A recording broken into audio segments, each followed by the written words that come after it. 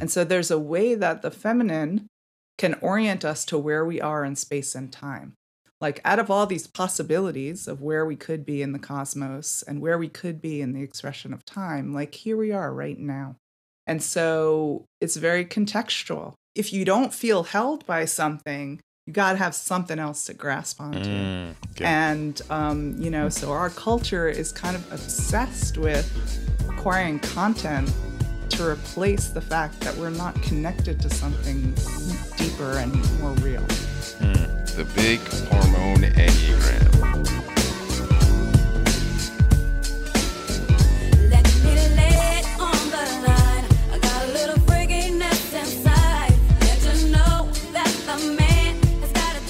Hi, I'm John Lukovich, sexual self-pres 4-5 wing, 458 trifix. Hi, I'm David Gray, self-pres sexual 9-1, 974 trifix. What up, it's Emeka. I'm an 8-7, sexual self-pres with 854 fixes.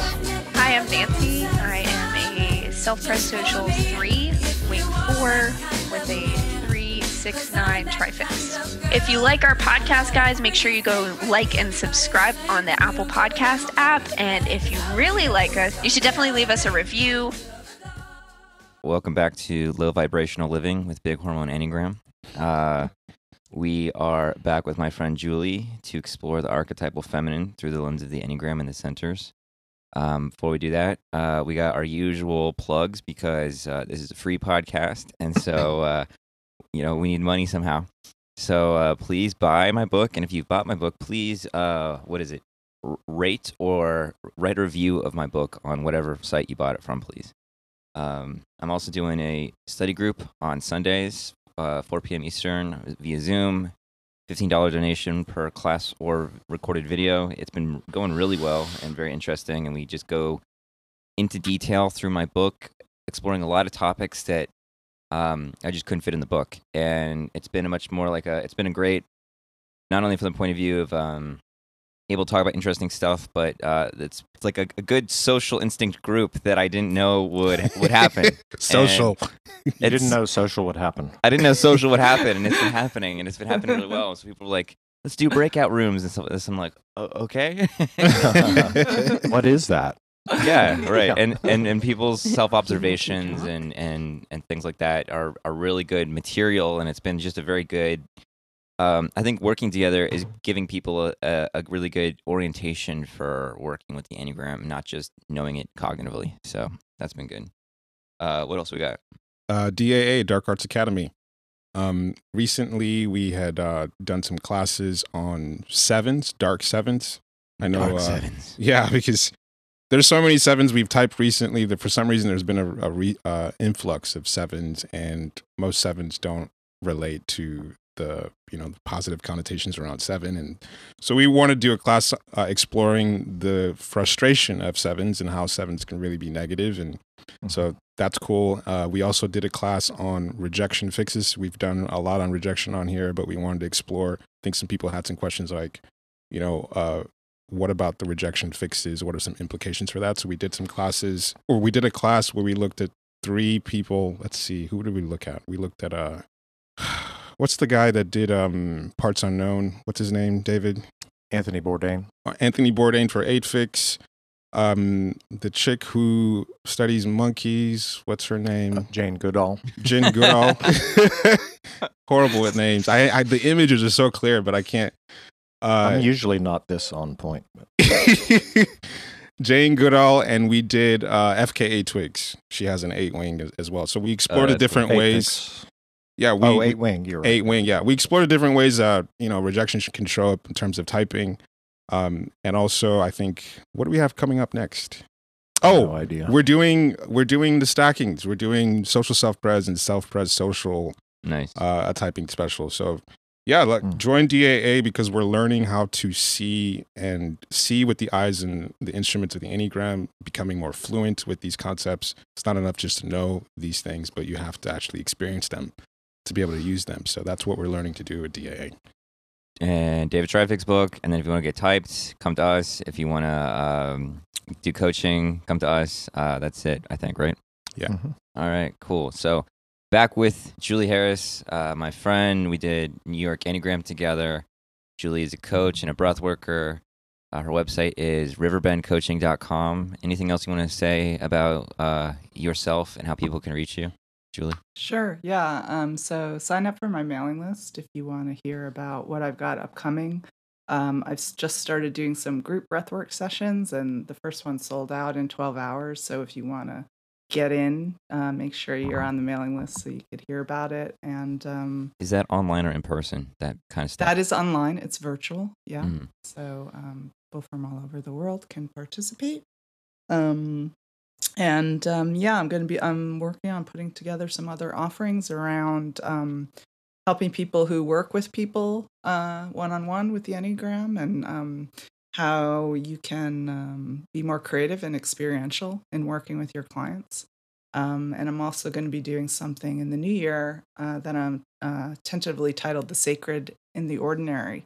And it's going to be building off a lot of the things we've been talking about here on the moon cycle, about like immersing yourself in like this cycle of emptiness, fullness, and just kind of seeing how it is to not grasp for something, but be held in something. So lots of good new things coming up. So sign up for my mailing list. Cool. All right, let's do it. Okay.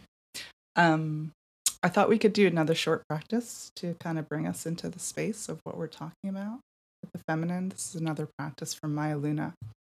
And just start by noticing, like, don't change anything, but just notice, like, where is your torso, your chest, your head relative to your pelvis? Like, are you leaning forward? Are you leaning backward? Are you exactly over your pelvis?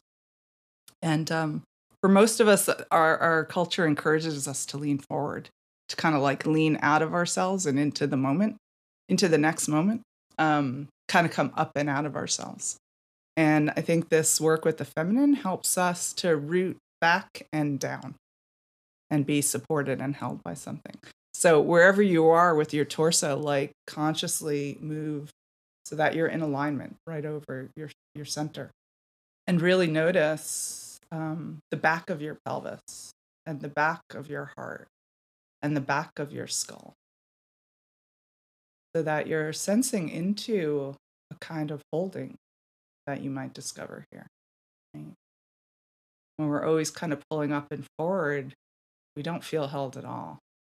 It's kind of like got to keep the momentum going.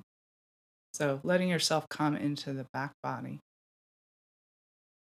And then imagining that you could, from this place, kind of like drop a line down, drop an anchor down through your pelvis and into the earth, so that you're coming into the depth of this moment.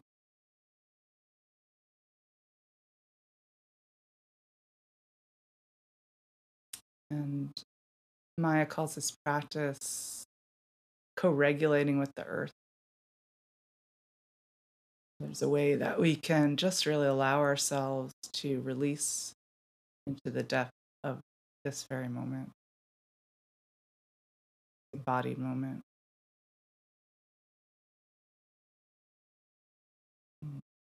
Somebody else who times I hear her centering, she talks about being generous and giving your weight to the earth, like not withholding yourself. Be generous, give yourself down, and let yourself be received.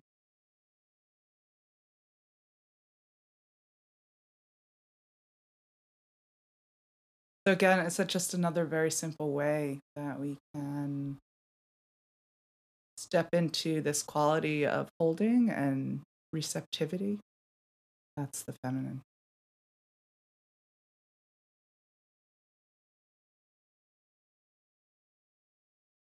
And then when you're ready, you can open your eyes. You guys have any thoughts about that experience that you want to share? Nancy, you're muted. I think you're talking, but you're muted. I was telling my dogs to shut up. Okay. That part of the feminine. They're bothering me. Buddy. I don't know what I think is interesting. Like I end up working with a lot of people of like, I think I said last time, like all different ages and sexualities and whatever, but on their sexual instinct and sexuality, and like no matter like type and stacking or whatever, it's like generally speaking, people are really not in touch with their pelvis at all.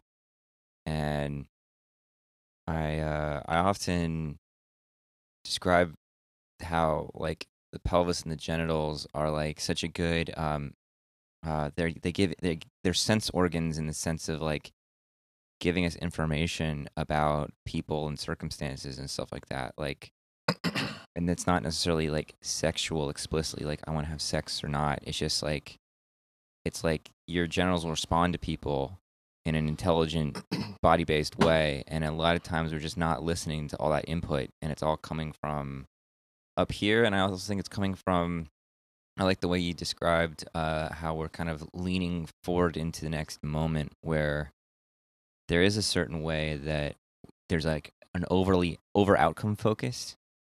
There's this sort of, it's not just driven, but there's a manipulation in the sense of striving for a particular outcome, and lacking that orientation of like what's actually here, what's actually like arising, and what in me can meet what's arising. That's not just my mental brain. So Yeah. Yeah. Right. So even just that very like simple of like making sure that your body is lined up. Certainly as a head type, I know my brain wants to lead a lot, and there's just a lot of value on a certain kind of cognition in our society. And so like kind of allowing ourselves to come back and to relax down can change that. And I think actually then that's a perfect jumping off place to talk about the head center through the lens of the feminine. And we started talking about it a little bit last time, the idea that I think the feminine brings us into multiple perspectives about reality, that the truth is complex and faceted, right? The truth of this life is complex and faceted. It's not simple. And we talked about the moon cycle and seeing those different facets of the moon cycle and knowing that they're all an expression of the moon, but something different is happening in every moment of reality. And Sashat is the Egyptian goddess who really personifies this for me. She's kind of a six-ish kind of character. And she's depicted with, she has this plume coming off the top of her head that has 7 flowers. And it feels to me like the way that she is in contact with the cosmos, with the larger cosmos. And then she's usually depicted in front of this vertical line of dots, which represent time. Each dot is a reign of a pharaoh. And she's pointing to one particular dot. And so there's a way that the feminine can orient us to where we are in space and time. Like out of all these possibilities of where we could be in the cosmos and where we could be in the expression of time, like here we are right now. And so it's very contextual, right? We don't lose the idea that there's a bigger story here, but we also get really specific about where we are in that story right now, right? And so there's a discernment in the feminine of this cyclical wisdom of things coming in and out, arising and falling, rising and falling. And sort of our knowledge and our intelligence is our ability to interact with the facet that is emerging now, right? This capacity of intelligence, of knowing how to learn rather than specific content. mm-hmm. Not that content is bad, but when that's the only thing, we get really fixed in our ideas about things and our beliefs about things. And then there's this way that in the head center, we can see how the things that we've been talking about in the body and the heart rise up to be spoken as the truth. And we didn't talk about Mott in the heart center, but I just want to mention her for a second. Ma'at is a goddess, and the root of her name, Ma'a, means truth. And so there's this scene in Egypt that a lot of people talk about as the Day of Judgment. Denise, our friend, thinks of it more about just the process of transformation, but it takes place in the Hall of Two Truths. And there's this scale, like you'd see like with the sign of Libra, right? With two different buckets. And on one bucket is your heart. And in the other bucket is the feather of Ma'at, is the feather of truth. And it's like weighing, were you true to your heart? Were you authentic with your heart? Like, where are you in being aligned with your heart in this Hall of Two Truths? And Ma'at is here. And then the way that comes through to the head center is there's a phrase in hieroglyphs called Ma'a Karu, which means true of voice. And we talked in the body center how the feminine is about this vibrational quality, right? And our voice also has a vibrational quality, right? We can create with our voice. And there are certain languages that are acknowledged to have this vibrational quality where you don't even have to know the meaning of what you're saying, but like the sounds themselves kind of carry some kind of transmission, and Sanskrit is one of them. And in Sanskrit, there are 52 phonemes, sounds, and they're called matrikas. And so you can hear in that the root word matrix that we were talking about last time. It means little mothers.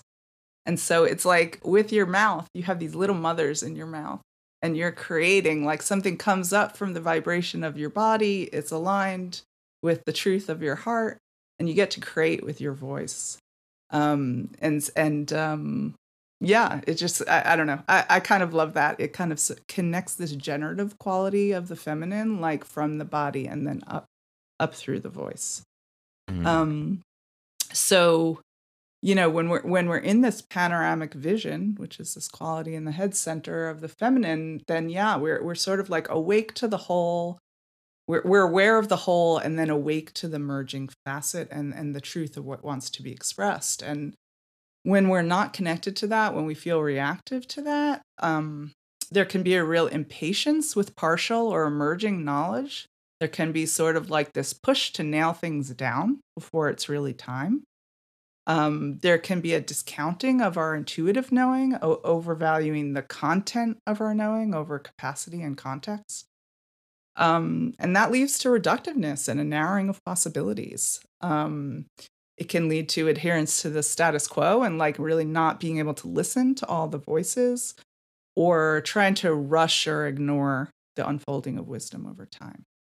So usually when I'm teaching this in a workshop, this is the last section. And what I have people do is really sit with all the facets that emerged for them during this workshop, right? During this time that we've been talking about the feminine, and really not trying to sort through them in a linear intellectual way, but just like feeling like what felt bright and shining to you, like what felt super clear, what felt like kind of half, oh, I kind of get that maybe, and what felt like is just like a sliver of something, maybe a spark of something, and I don't really know what that's about, or I'm completely in the dark about something, right? And just kind of write all the facets, and then just sit for a second and let yourself feel like what's most important for you right now.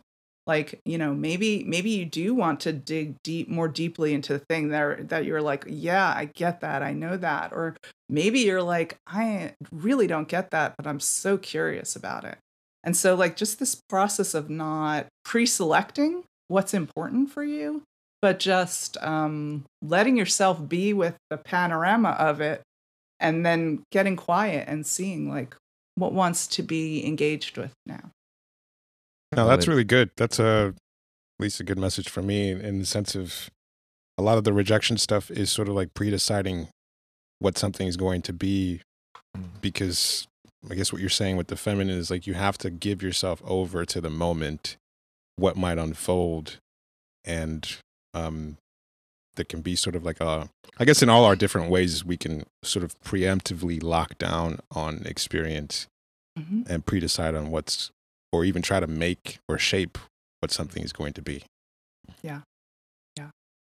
I was showing terribly to the awful camera my tattoo, which is of Shashat. And what's one of the things that's interesting about Shashat is, there's this whole ceremony called the stretching of the cord, where when they were going to build a new temple or a new pyramid or whatever, they'd have this whole ritual where they would literally stretch some cords and like put these monuments in alignment with other monuments, as well as like certain stars, like the seven petals on that kind of flower that come out of her crown, Shashat's crown. Supposedly, one theory is that they represent the 7 stars of the constellation of what we call the Bear now, or like the Big Dipper or whatever. For them, it represented the eternal, unmoving point in the sky where all the stars seemingly orbit around. And it's like how that eternal, timeless place is translated into something that's relational and time-based. And so one of the things that I thought was interesting, Julie, that you're speaking to, that I think that we kind of have brought to some of the ways the Enneagram is thought about is looking at the different triads and the different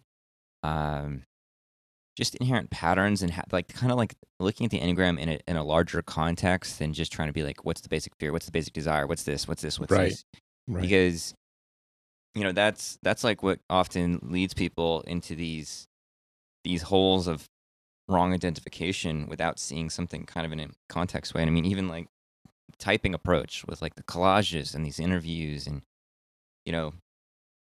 there's this sort of I kind of feel like the not all, but a lot of that, like if we're distinguishing like a kind of like a masculine thinking style versus a feminine thinking style, that kind of like pulling away at the specific thing, like really did not, like at least in terms of how the Enneagram was taught and understood, did not have enough of that feminine thinking quality.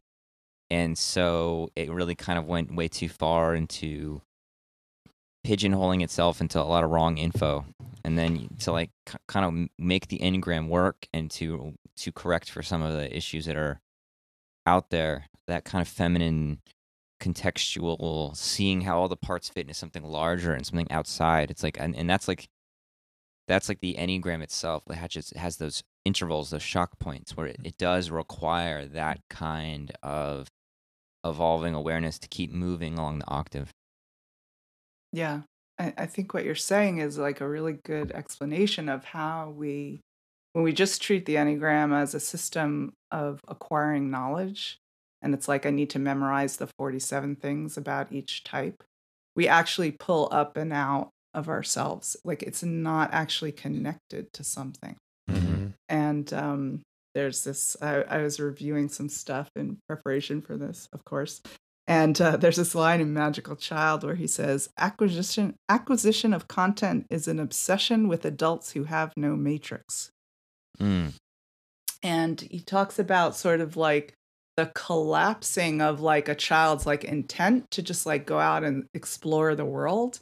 But like, if you don't feel held by something, you got to have something else to grasp onto. And, so our culture is kind of obsessed with acquiring content to replace the fact that we're not connected to something deeper and more real. Yeah, I really like, I think somebody had left a review about our podcast being like a really right brain approach. And it reminds me of this sort of like feminine thinking where it's like, I think, as you mentioned, John, like people come to the Enneagram, it's like, well, what are the types? What are the basic fears? What are this, all these sort of like paint by the numbers thing. And you have some sort of an idea, but you don't actually have a real sense for it. So like, for example, if somebody were to ask, what is love? You're like, oh, let's go to the Merriam dictionary and look up what love is. But you can convey love through text, through music, through images. Like you can envelop somebody in the experience of what love is in a way that you can't even explain through words. And to show people, that the Enneagram is so real that there are all these different facets that you can experience your instincts, your types, through art or through collages or through videos and through all these different expressions that you can become enveloped by the Enneagram. The Enneagram can then start to penetrate you, and it's not just a collection of, content or definitions. It becomes like a living, breathing thing now. So yeah, I think that's pretty cool that we're predominantly a bunch of dudes who are employing some feminine style of exploring something like this. I mean, I think it's required. You need it. You have to explore the Enneagram in this way because it is such a internally vast system. Yeah. And, the logos of Egypt is very much about this marriage of masculine and feminine within ourselves. And so, I think when we see people who do have deep content knowledge, and then they also have this deep experiential knowledge, then you get the full picture of the feminine. And if you're missing either one of those, you're missing a part.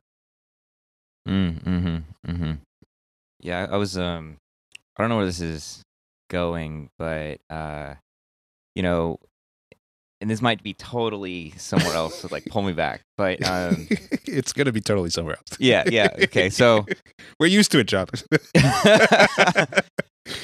So in media lately, like Jeffrey Dahmer's come up a lot, right? And then like serial killers in general. And one of the weird, fascinating things about serial killers is like the way they get fans.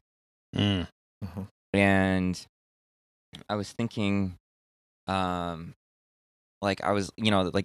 very disturbed by this, right? Like, just like of all the weird shit to get interested in, and if you've watched that show, like Jeffrey Dahmer is talking about what a loser he is who didn't do anything with his life, and yet he's got a show about him. He's got fans. He's got endless content about him, which is like, I think like I watched the show, but I think it's fucking sick that they made the show, But anyway, what has struck me was especially like something about like an animus projection on Jeffrey Dahmer, right? And what I mean by that is that, like, for people that aren't familiar with these ideas or whatever, it's like, Jung kind of describes the masculine as pursuing its own counterpart, its own soul,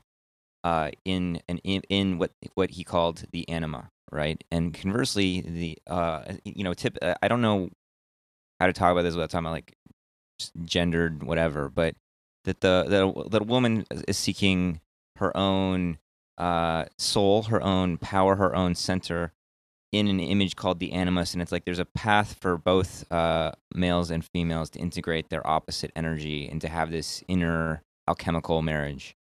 And yeah, like in Ted Bundy, it was like another one, and like I've heard like people being like, he's so hot, and like saying stuff like this, and like being like, Ted Bundy could abduct me or whatever, it's like, and that's like a thing that's out there, and so there's a couple things that come to me around this.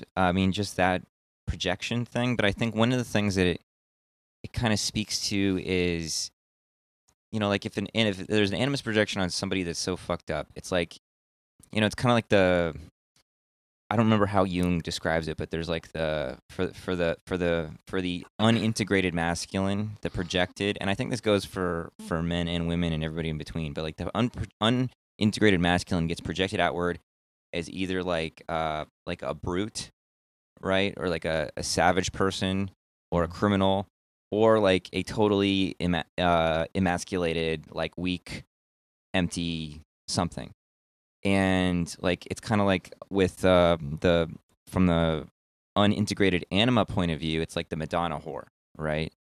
And how I think these happen just collectively, like we're just like not regardless of male or female, like these are getting projected in these like really pathetic ways, right? These just getting projected out there, and we're like relating to them in like Does this make sense where I'm going, kind of? Yeah. Mhm. I mean, to me, it reads of this crisis of disembodiment, right? These energies, sexual energies, violent energies, they carry a huge charge. And, we all want to feel alive. And if we, Right. again, if we can't find a way to feel alive in a way that supports our life, we will find ways to do it that are destructive of life. Right. Mm. And this actually keys into something that I wanted to talk about is that one of the things that Maya Luna talks about is that the primordial goddesses were goddesses of Eros and wrath. Mm. And she calls them the red energies. Right. And they're these like tremendously powerful embodied energies that, human beings really desire to be in contact with them. And so I wanted to talk a little bit about the archetype of 2 and the connection or disconnection from 4 and 8, because I think that's a way of talking about that.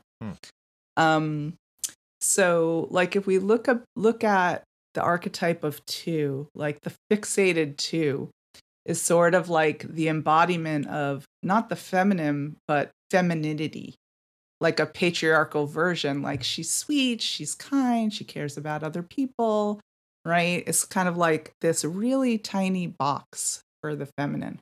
Mm-hmm. I think of the 2 archetype as what I call the bright feminine. It's like, this like sunshiny, like love, attunement, right? If we're talking about it in the more expansive sense, it's like this this absolute beauty of being loved and paid attention to in a way that we all need is nourishing, right? And then, ideally that archetype is also connected to the 4, which I think of as the dark feminine, right? It's this place of sensuality and intimacy, and Eros kind of like lives in that archetype. And then the 8 is the fierce feminine. And, the archetypes that we were talking about last time, like Kali and Sekhmet, Sekhmet has the head of a lioness.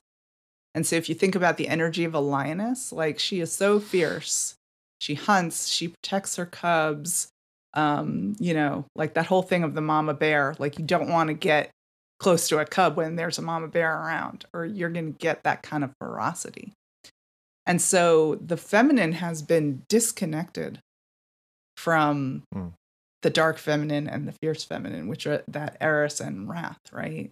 And like we see this even in religion, right? Like if we come from Isis, which had, this real fullness of, she brings Osiris back with sexuality.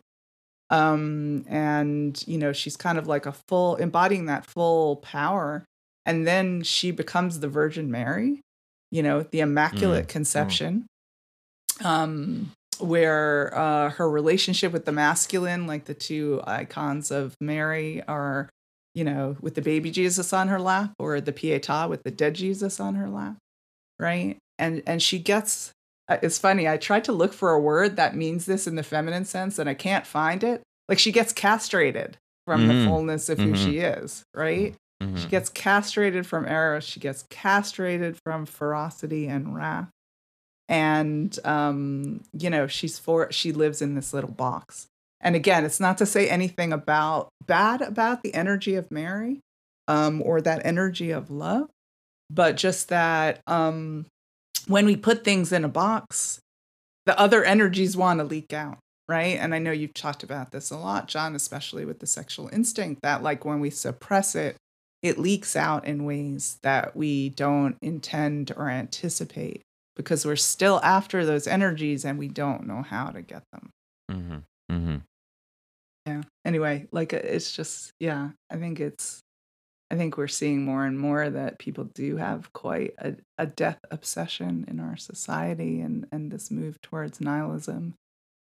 One thing that's really strange about that for me, coming from Nigeria, is that even as a young child, I was very much aware of death. Like death is, I think most people who grew up in third world countries are very much aware of death because it's just, you're not as separated from death as a reality. Like you kill an animal to get food. You go to the store here to get meat. And so one of the strangest things I've ever seen was walking into a supermarket store and seeing slabs of meat packaged already ready to go. Because when you go to a butcher, they fucking slice off the piece of meat that you want and they hand it to you. So it's just a very different, I mean, here you can live your whole life and be sheltered from the reality that things have to die in order for you to live, or that there's a death consequence for certain things that happen. I remember as a kid, I watched an execution in the town square, standing or on my dad's shoulder. They caught some robbers and they chopped their heads off, and it was just like, you know. So I guess what I'm trying to say, what I was trying to say is that there is such an obsession with death here because I think most people live their lives without any conscious encounter with death whatsoever. So a serial killer is a really exotic thing here, whereas in Nigeria there are people that are getting chopped up by machete vigilante killers today. That's still happening. There's certain days that if you go out and you're caught by someone like, you know, the Muslims killing people who are Christian, they'll ask you if you're Christian or not. And if this guy with a machete is going to chop you up in broad daylight. So that doesn't seem so, because death is such a present reality in a lot of places in the world.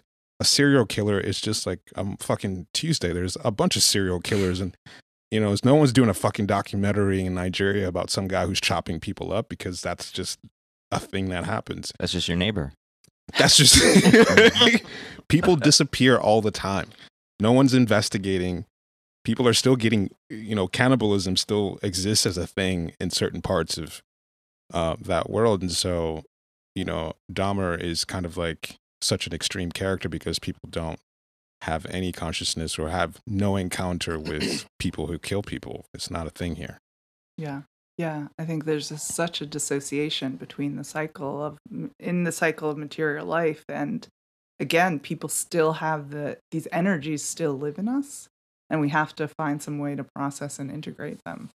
And the more we've tried to insulate ourselves from life, you know, has all these unintended consequences, where it actually makes us less. You know, some things are a lot easier, right?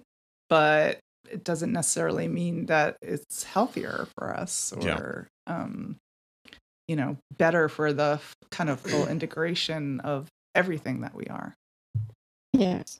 You can see it in other scenarios like the rampant pedophilia in Christianity, you know, that energy coming out and like the complete, like, because it's so imprisoned and that it oozes out in such an inappropriate and harmful way. It's kind of the same thing. One thing too is, and this complicates it, and maybe this is part of the hook, but like talking, you know, the subject of women that get obsessed with these serial killers and actually have a sexual attraction and there's sexual heat for them, is that's an aspect of female sexuality, is that wanting to be taken piece. And so I think there's a hook there. You know what I mean? I don't know how to pull those things apart. If there's a clean way to dissect those from each other. Well, one of the things I'm hearing from what Julie's speaking about is this aspect of surrender and allowing, and this aspect of being in the midst of things dissolving, and how, like, maybe in the same way that, you know, like Emeka speaking to with this like lack of relationship to death, creating a weird death drive, you know, it may be a similar thing of where we don't have real areas where we can be kind of in a mysterious space or a mysterious allowing or orientation, that there's a way that where it's like trying to through the, like, you know, like a projection on a serial killer is an imagination thing. It's a fantasy, and so it's like projecting something like that could be like a way that people try to imaginally orient towards some kind of real big surrender. Because I was thinking too, I was thinking too the other day about like another figure of the patriarchy or whatever is Donald Trump, and how something like Trump or Dahmer to me represent like they get a certain energy with them because they seem like they are somehow defying, not defying in the sense of rebelling against, but just outside of our kind of highly systematized meat packed in a grocery store. That's true. Everything in cellophane, kind of like, removed trajectory where we're all just like trying to pay our bills and like have like have our relationships work, like in this sense of kind of just trying to keep things together, and that everything in our current world is like overly systematized, and there's not a lot of room for genuine deviation outside of something like a really my credit score will get fucked up, or my police record, or like surveillance camera, or my online presence, or whatever. It's all like so documented and whatever, that these people sometimes represent somebody who is not seemingly bound by those boxes. Unfettered. Well, it's But the even uncontrolled id, right? Yeah. It's the uncontrolled instinctual energies that we have been socialized to control so deeply. But again, as meat, we have those desires, we have that need to express, and very little room in our culture. And so then we end up admiring people who are actually sociopaths because they don't have any superego around it, because we can't figure out how to integrate those energies. And I think I just took this class about anger, and one of the most interesting pieces about it for me was about being in touch with and circulating this energy. So that our usual approach to anger is either we suppress it or we cathartic it. And both of those are damaging and don't keep us in touch with the actual intelligence of the anger, right? Like anger is an energy that we need to protect ourselves. And, that ferocity has been taken away from women. Like it's not okay to be an angry woman. And then she's not protected. She's unprotected. Like she doesn't have her fangs. She's not a mama bear, And so learning to actually be in touch with these energies and to circulate them within us is the antidote for looking out and and projecting my energy onto something that actually really is harmful and sucks. And one of the learnings from my Indian philosophy study is that like the feminine inherently has power. Like we're talking about these, the incredible elemental power of nature, the power to, develop and birth a child. But her authority has been removed. She has power, but no authority. She doesn't, right? And, part of the work, especially for women, but not always just women, is really reclaiming that power and on a very physical level, right? And being able to stay in and circulate those energies, even if they feel threatening to other people, right? The erotic energy, the fierce energy is perceived as a threat to the status quo, and it gets shut down. And then and then why are we worshiping these crazy people? So, I mean, I think all of us, the feminine in all of us there is this energy of allowing and receiving, but it's not a passive receptivity. It's an active receptivity. And I think that's something we mistake about the feminine, that makes us identify receptivity with either violence or weakness. It's like choosing what to receive. Like what influences do I put myself under, or what do I say yes to as Mhm. the receptive one? Mhm. Yeah. I think I was thinking about this, that, I know I'm sure you guys have talked about the law of three, and, John, how in the Gurdjieff work it gets talked about that um, personality is usually the assertive force and essence is the denying force. And that in order to develop, that needs to be reversed, right? Essence needs to be the affirming force. And so I think it's the same thing. Like we think of the masculine as the affirming force and the feminine as the denying force, and that denying force shows up as weakness, passivity, like a complete lack of agency is what it gets identified with. But first of all three of those forces are needed. They're all important forces in the development of something new. And I think if the feminine becomes more of the affirming force, there's like this engaged receptivity to life, rather than like, I just want something to come in and fill me.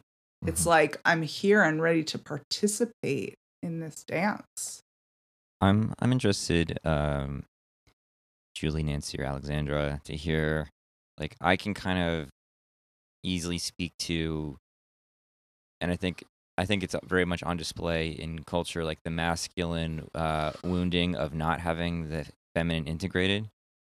But I was curious about your experiences of like being women, like in within our culture's relationship or lack of relationship with the feminine. Does that make sense? Mm-hmm. Yeah, well, I could start. And so I will say for myself that I learned at a very young age that it didn't feel like the feminine was wanted. And I very much took on the masculine. Like, I have a lot of masculine energy. And it's been quite a journey for me to trust the feminine energy arising through me. To deal with my internalized misogyny about the feminine. And at the same time, like, in this class I was taking around anger, and especially because of the point that I occupy, I've been working a lot with this 9 energy of inertia. And that, like, even though I know I'm powerful and capable, there's a part of me that just kind of goes to sleep to that basic life force, that kind of unconsciously feels, like just growing up, I could see in the family and religion and school and institutions, like I was constantly pushing against, like trying to prove myself on the terms of the masculine, rather than kind of trusting also this integration of feminine. And so, like, a lot of my journey has been kind of opening more to that feminine. And then I think there's an opportunity to integrate the real masculine and not the distorted masculine. Yeah, I relate a lot to that experience as well, Julie. Growing up in like the church, there's one version of the feminine and that's it. And all I knew that it was at that point was, that's not me, therefore I cannot be feminine. And so it was very much like I viewed it as had a lot of internalized misogyny that I had to just take off. And then my understanding of the feminine became very like one-dimensional and like a play to put on, because it was so foreign to me.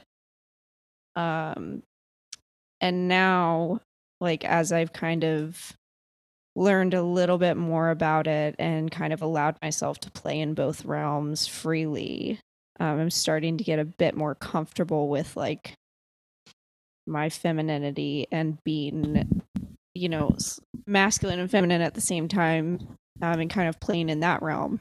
But I still don't. I mean, it feels very clumsy to me. Feels very disconnected. I know how to be masculine and that's it, and I know how to be one feminine and that's it. So yeah, with me, the knowing how to be one feminine was my experience also, but even that, it was like a specific brand of feminine that had to erase the dark feminine, and really resonated with that dark feminine and a fierce feminine. So the ways that I had to carry myself in feminine energy and be feminine was like not being active at all, not exploring any kind of like any fierce, any kind of fierce part of myself. So in a way, it was this distorted feminine presence because I had to appear meek and soft and, very boxed in to one place, but not actually be that way. I'm not sure quite how to explain it, but it was like, it had to be an appearance, but I didn't feel that way. It felt very put on and very performative. Yeah. There's something else, even, I think we mentioned it, I think somebody mentioned it last week, of even just sexual selection and how females and women, or, whatever the language for it is now, are the sexual selectors. And what is the phrasing that you used earlier? Active receptivity? Mm-hmm. Actively receptive, yeah. Actively receptive. That resonated a lot with me because I don't think my active participation was welcomed. Or even wanted. So a lot of it was passive receptivity, because I guess the connection that I'm making is that even in any kind of active energy just did not seem wanted, even in active reception. So I spent a lot of my time like waiting to be chosen by masculine energy versus standing in a feminine strength and realizing that I'm the one that's supposed to be doing the choosing. Yeah, and I think along those same lines, there's a level of disconnect that came with my experience, a disconnect from knowing what to choose and knowing what is being put towards you. Because Brian and I were actually talking about this today, how masculine presenting people often don't catch vibes, like they don't catch on to things like feminine presenting people often more easily do.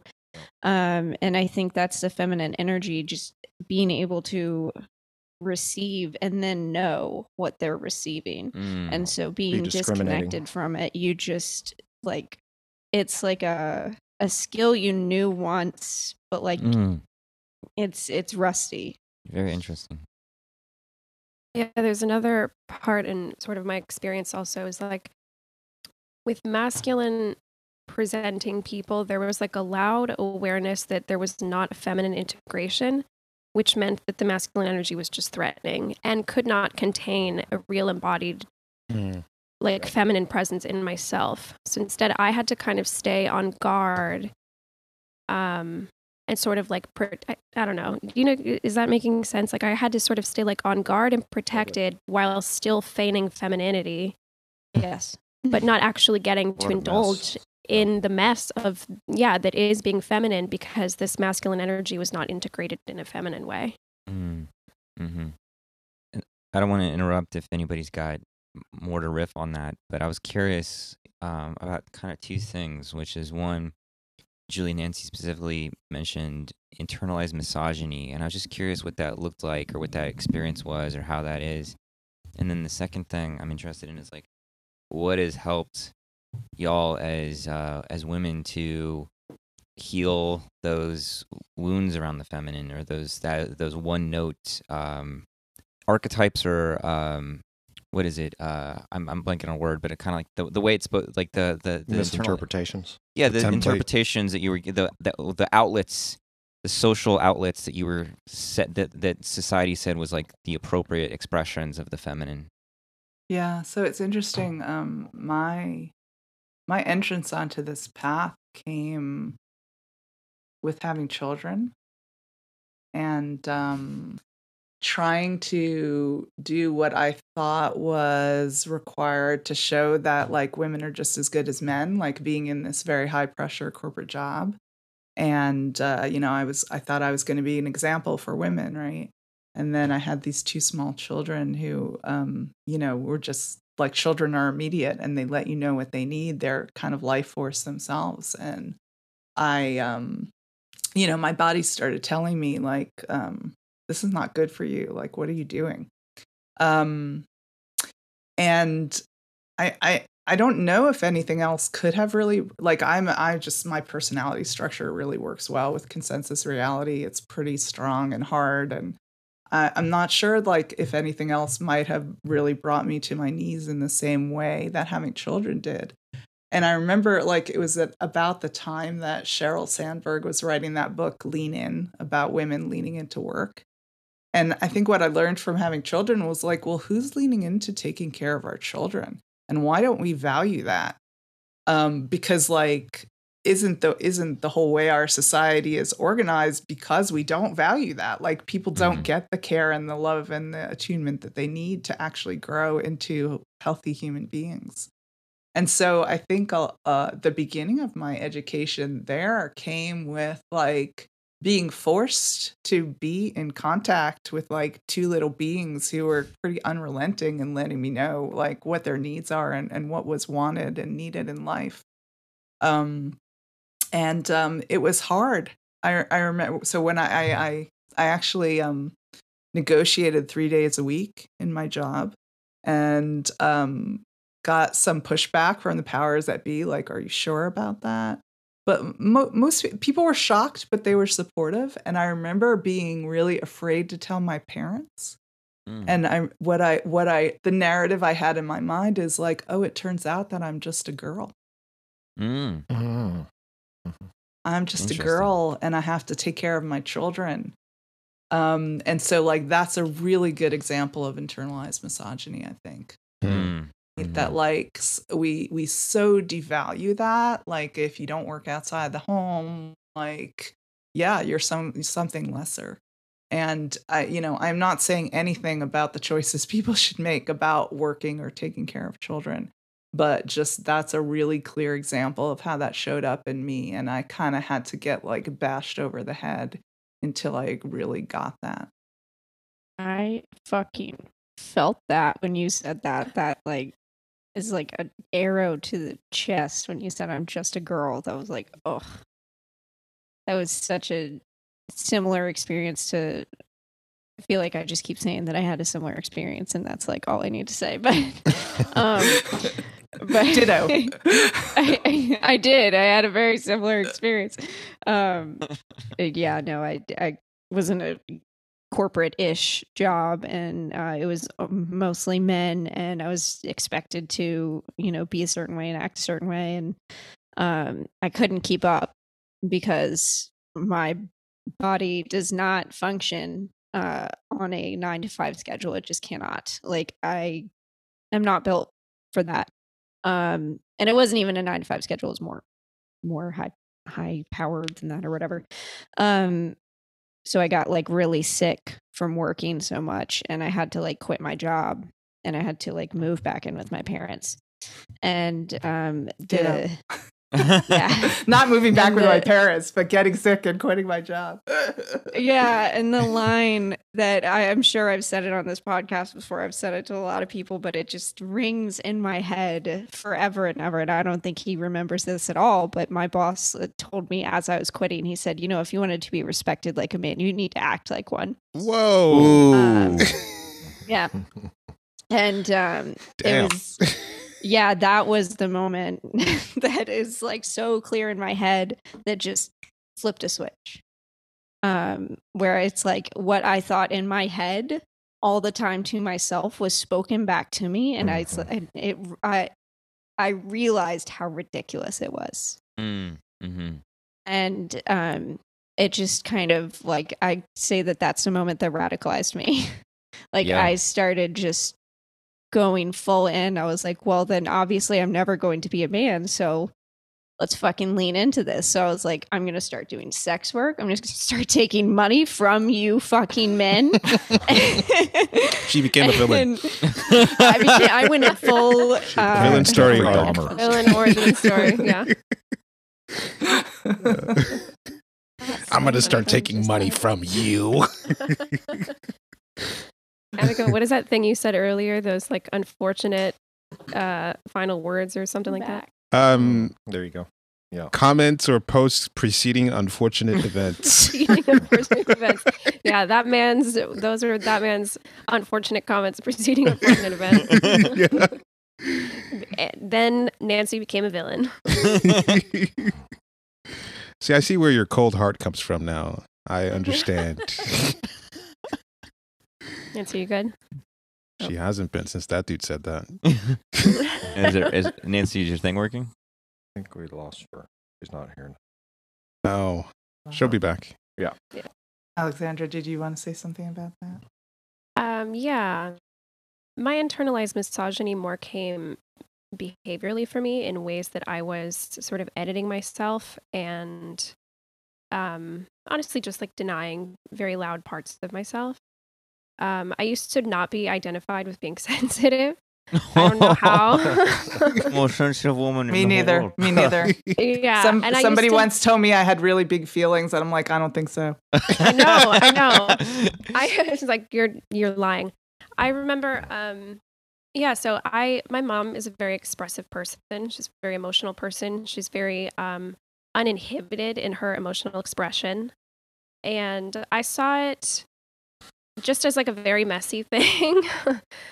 That's neither here nor there, but a lot of ways that I sort of repressed myself because these were feminine aspects of myself that I thought were not welcome or seen as a bad thing or something was, my sensitivity, my intuition, and my emotions, and like my emotional expression. And like even now, for some reason, there's like emotion coming up.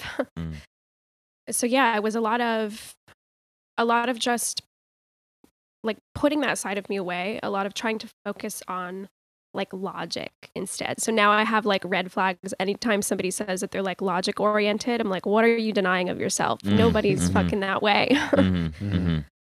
Yeah. Those are the main ways that I see it in myself, that there's like a very messy quality that I have that I still have a self-judgment about. But in the expression of those kind of messy emotions, I do find a lot of insight, and I find a lot of like honoring of self that I was very, very much negating and very much neglecting for myself for a long time. And as far as what has helped that, I'm not quite sure. I think just like a lot of time getting sick of it, getting like, just kind of being over it. Of course, now I'm with John, and John is like very welcoming of that side of me, which is really nice. And it makes it feel very safe for me to just be like a disaster woman sometimes. Yeah. Yeah, I love that. So I want to talk a little bit about practice and relative to what we're talking about. Because I think there are ways that we can practice in masculine modes or feminine modes that can help with what we're talking about. And there's actually a blog post that I wrote when we were doing New York Enneagram, and it's on my website now, called Balancing Your Practice for Strength, Resilience, Creativity, and Freedom. And what I talk about is like two general categories of practice. One that I call tight structure practice, which is like a masculine encoded practice, right?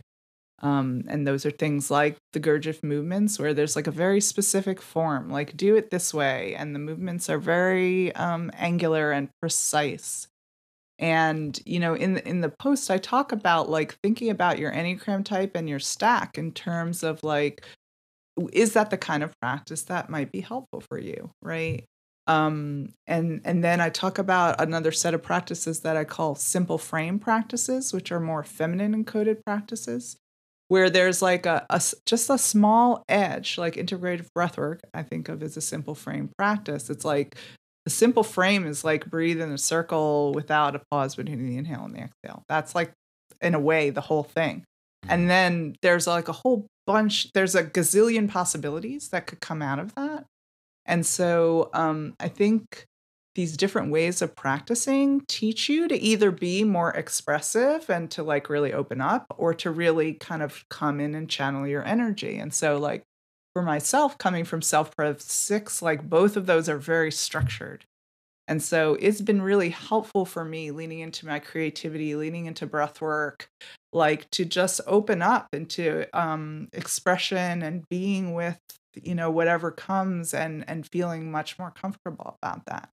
Whereas like I could see, for example, somebody coming from Sexual 4, like both of those are much more expansive, formless. Doing a more tight structure practice might really help like channel and focus that energy.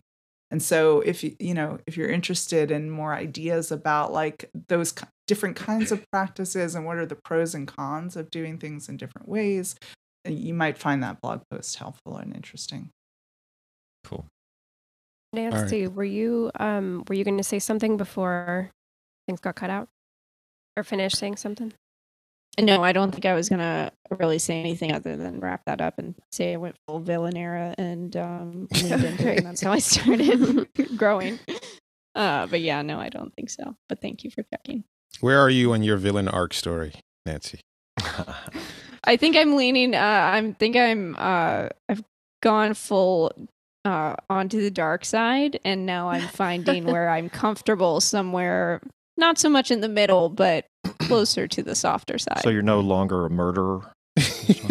Yeah. Whoa, you can't say that on air, man. She's taking You enough weren't men's supposed money. to know that. Oh, okay.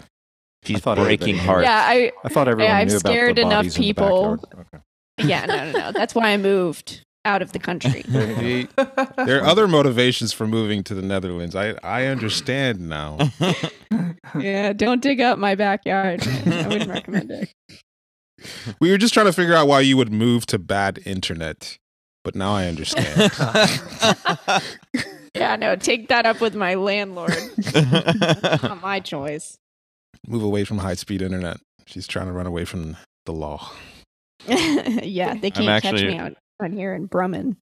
I bet most of Europe has better internet than the United States. So Yeah, no, that's yeah, what I and thought it's too. it's pretty much everywhere too. You the can get it infrastructure here everywhere. is crumbling. Very quickly. Yeah. Any last thoughts before we wrap this up? No, I'm good. That's what I wanted to say. Well, thanks for coming on, Julie, Thanks and for having me. Yeah, thank you. This has been great. illuminating Yeah, that's great. the archetypal feminine and being somebody else who speaks Egypt stuff. That's been actually very cool to like Warms your heart. warms my heart, and Yeah. it's great to for people to hear somebody who's not like this deranged idiot that they might listen to frequently talk about. Well, actually, with the Osiris resurrection. Actually, if you look at this pharaoh and he's Actually- pointing at the dots, can't you Actually, see? 10,500 BC. Obscure facts about Egypt. Yeah. Just thrown into the middle for no apparent reason. Actually, the Egyptians conceived of time as a circle, and Julie, did you get a chance to listen to the episode we did with Curtis? I did, yeah.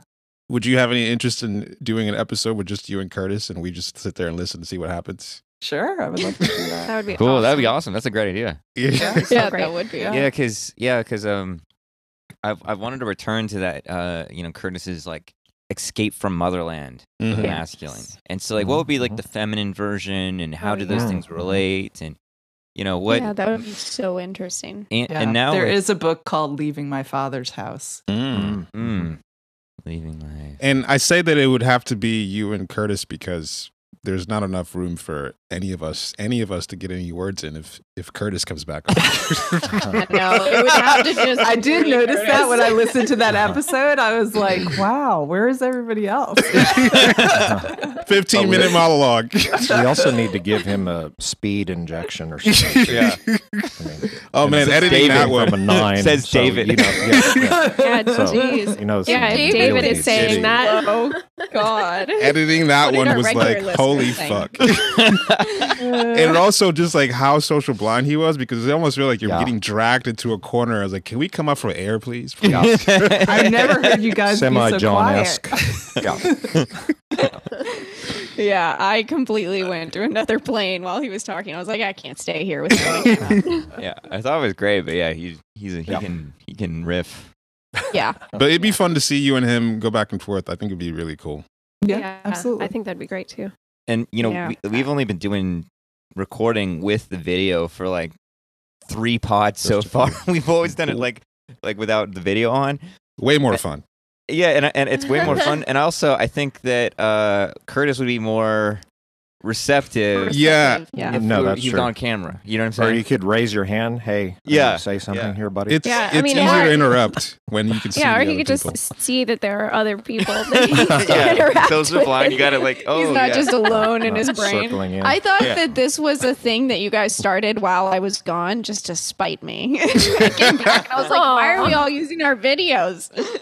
Well, We it's did it- funny, John, because like when you said that, originally you told me we weren't going to be usually using videos, and I really had like a social instinct contraction, like, oh my God, I'm not going to be able to connect with folks. Like, I'm just like I said to John, like, can we talk? Because like we haven't talked in a while, and I'm just going to be talking to a black screen, and I'm just going to be like, Yeah. We did it with Courtney, and it like when I listened to it, it felt like, oh, this is like, it feels like it has more life, and You can hear. you can hear that we're like almost like in the same room together. And I There's was a like, conversation. Wow. It's Yeah. much easier to see what's going to happen. Yeah. It's like Yeah. a conversation. An How do actual people do conversation. this? Also, it was just so fitting that it was a social 6 that was like, let's do videos. I want to see your Yeah. guys' faces. Yeah.